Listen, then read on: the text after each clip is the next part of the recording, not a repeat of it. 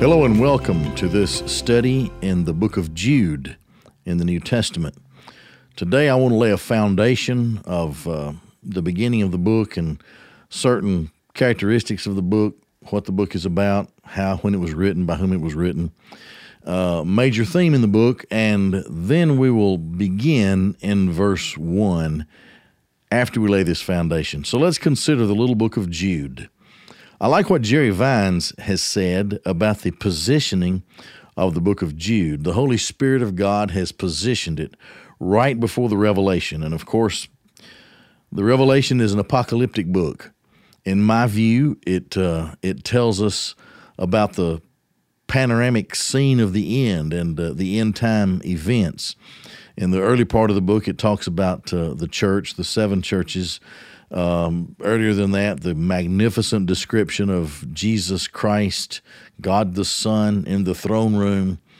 Then it moves from there, of course, all the way through the rest of the book and gives us these details as far as we can understand them about the end of the age, the consummation of the age. Right before that is the little book of Jude. Even though it's a very small book, one of the very powerful things about Jude is that it serves, even in its diminutive state, it's so small, even such a small book with powerful words and descriptions, especially extracting them from the Greek New Testament, teaches us about the importance of doctrinal purity in the church. If we don't have doctrinal purity, then all kinds of things can creep in, and it's sort of like sighting a rifle. If you want to sight a rifle, you have to take note of how far away you need to be to make the kind of shot that you want to make. If you want to make a 300-yard shot and you sight your rifle in at 25 yards, well, that might be kind of close at 25 yards, but the crosshairs and the path of the bullet may be a little bit off, and the further it goes, the further off the bullet is from hitting the point that you want to hit. That's the way it is with doctrine. You have to be pure from the outset in church doctrine in the New Testament church, because if you allow the slightest little thing that veers off and away from the New Testament teaching as it is given to us in its original text, if we allow one little thing to come in and begin to veer off ever so slightly, then on down the road it can be a big miss and be something that brings all kinds of problems to the church. So it's very interesting that such a tiny little book in the New Testament is a book that talks about apostasy. Actually, it talks about apostates in the church, false teaching in the church, false error, or should I say error in the church, and tells us in the main point to always contend, or to earnestly contend for the faith. It is something that we must diligently strive to do, especially those who are pastors and teachers in the church. We have to preach the Bible just as it is, just as it was given to us, and we have to be very careful to keep everything on the path that it needs to be on and never, ever veer off of that path, and be very, very careful in the way that it's taught. Now, in the Baptist church, of course, of which I'm a part, and in other churches as well, and maybe in modern churches in general, I can't say that for sure, haven't made a study of it, but this is just from observation and from experience as a pastor. It has to be observed that a perceived need for unity has proven to be in the minds of church members especially, and maybe some pastors as well. The need for unity in a church has shown itself to be more important in the minds of church members, especially in the modern era, than the need for correct doctrine. That plays itself out in the course of time such that the church teaches something that is nothing anywhere near the truth of the New Testament, and then all kinds of strange beliefs are created because we don't want to upset the unity of the church.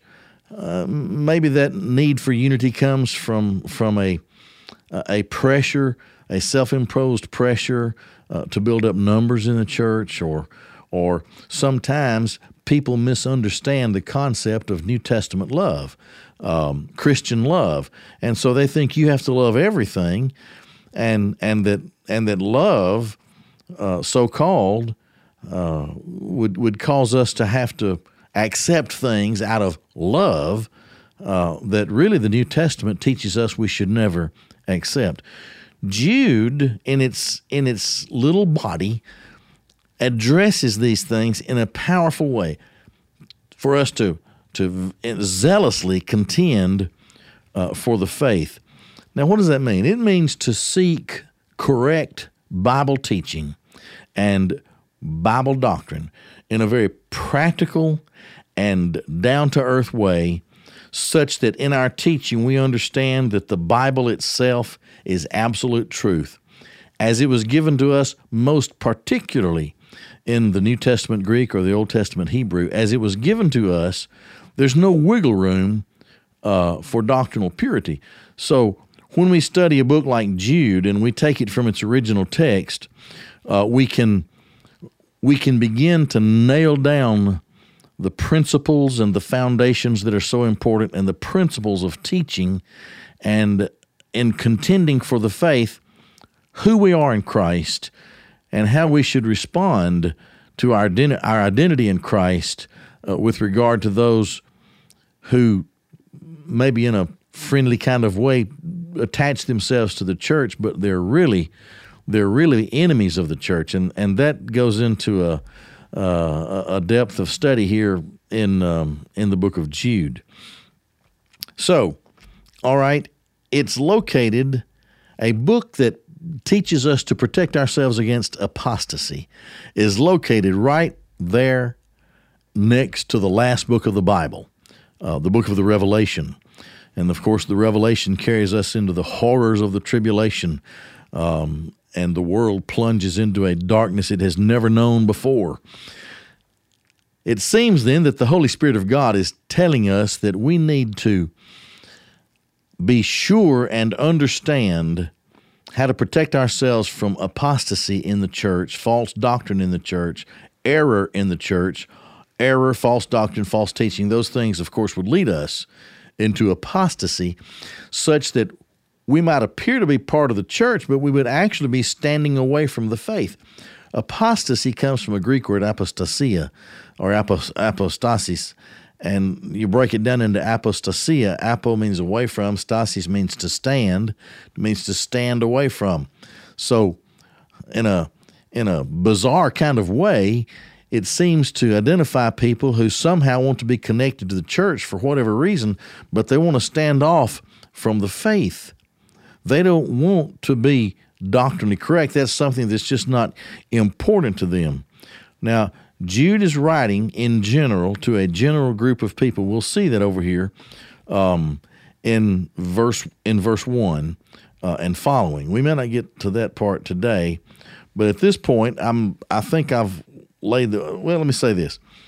The book was written somewhere between the late 60s AD and 80 AD. It's hard to nail down, a lot of different ideas on when it was written. But generally, it's always been agreed since the early New Testament days that Jude is, of course, the half-brother of Jesus Christ. And it's interesting how he identifies himself here in this introduction. So I'm going to go now.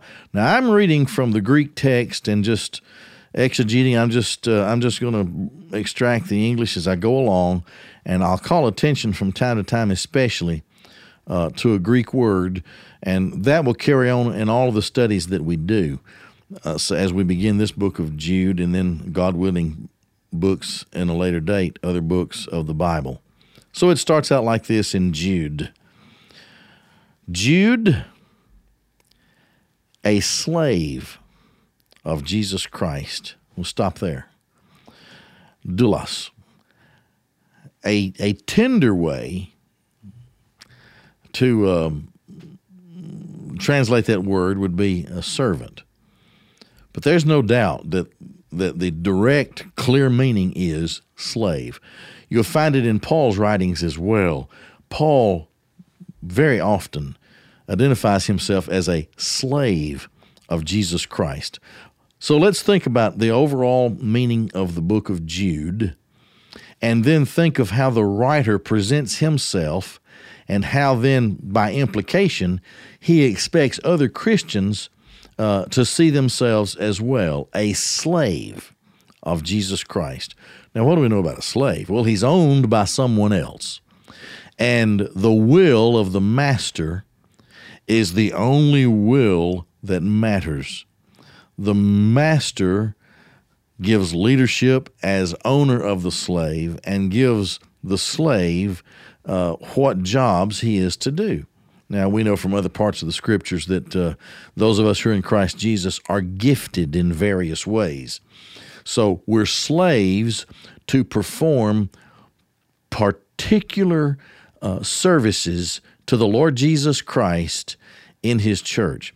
We also learn further that the only way that we can be gifted like this is that the Holy Spirit of God, of course, lives within us, and what we do, we are doing in Christ Jesus, such that as we seek to be obedient to our great Master as His slave, it is as though He is doing these things through us. So, right off, we understand that if we are to identify with the Lord Jesus Christ as His church, the way they did in the early New Testament church, we are to have the attitude of being a slave of Jesus Christ. His will is the only thing that matters. That's why obedience is such an important part of New Testament doctrine. We don't start out knowing everything that there is to know about what we are to do in Christ Jesus. We start out as babes in Christ. There are certain fundamental principles, of course, that we understand, and we seek to abide by those principles, and our faith is rooted in those principles. But as disciples of Christ, and the Great Commission is to disciple the world, we're to be learners. We're to be learners of all that Christ has said and done. So if we are disciples, then we're growing in our faith, and we're moving, if you want to use an analogy from school, we're moving from first grade to second grade to third grade, and we're moving out of elementary school into middle school or junior high school, and then high school, and then college, and so forth. The growth process never stops. We become increasingly obedient because the Word is a living thing, and it's always speaking to us bigger, greater, and better things. And we grow then as a slave of the Master with deeper obedience, such that it becomes a joyful thing as we move through life, recognizing that our obedience to Him is really what brings us joy in our lives. So here, Jude describes himself, and I think by implication tells us how we should see ourselves in Christ as being a slave of Jesus Christ. And now he identifies himself further. Then brother of James, Adiphos Jacob. Then he's first a slave of Jesus Christ. Then he's brother of James. James was well known, the half-brother of Jesus Christ, was well known to the church in that day. So people could get a clear idea and a clear understanding of who Jude is as he introduces himself in writing this little epistle. Now, to whom is he writing? We'll pick that up next time because there's quite a bit to be said about the next phrase here. And thinking of Jude, all right, first a slave of Jesus Christ, then brother or a brother of James. Identifying himself, something further to be said about how he identifies himself with James, which which strengthens the timbre of the letter at the very outset. We'll pick that up next time. And so thank you for watching, and be sure and join us next time.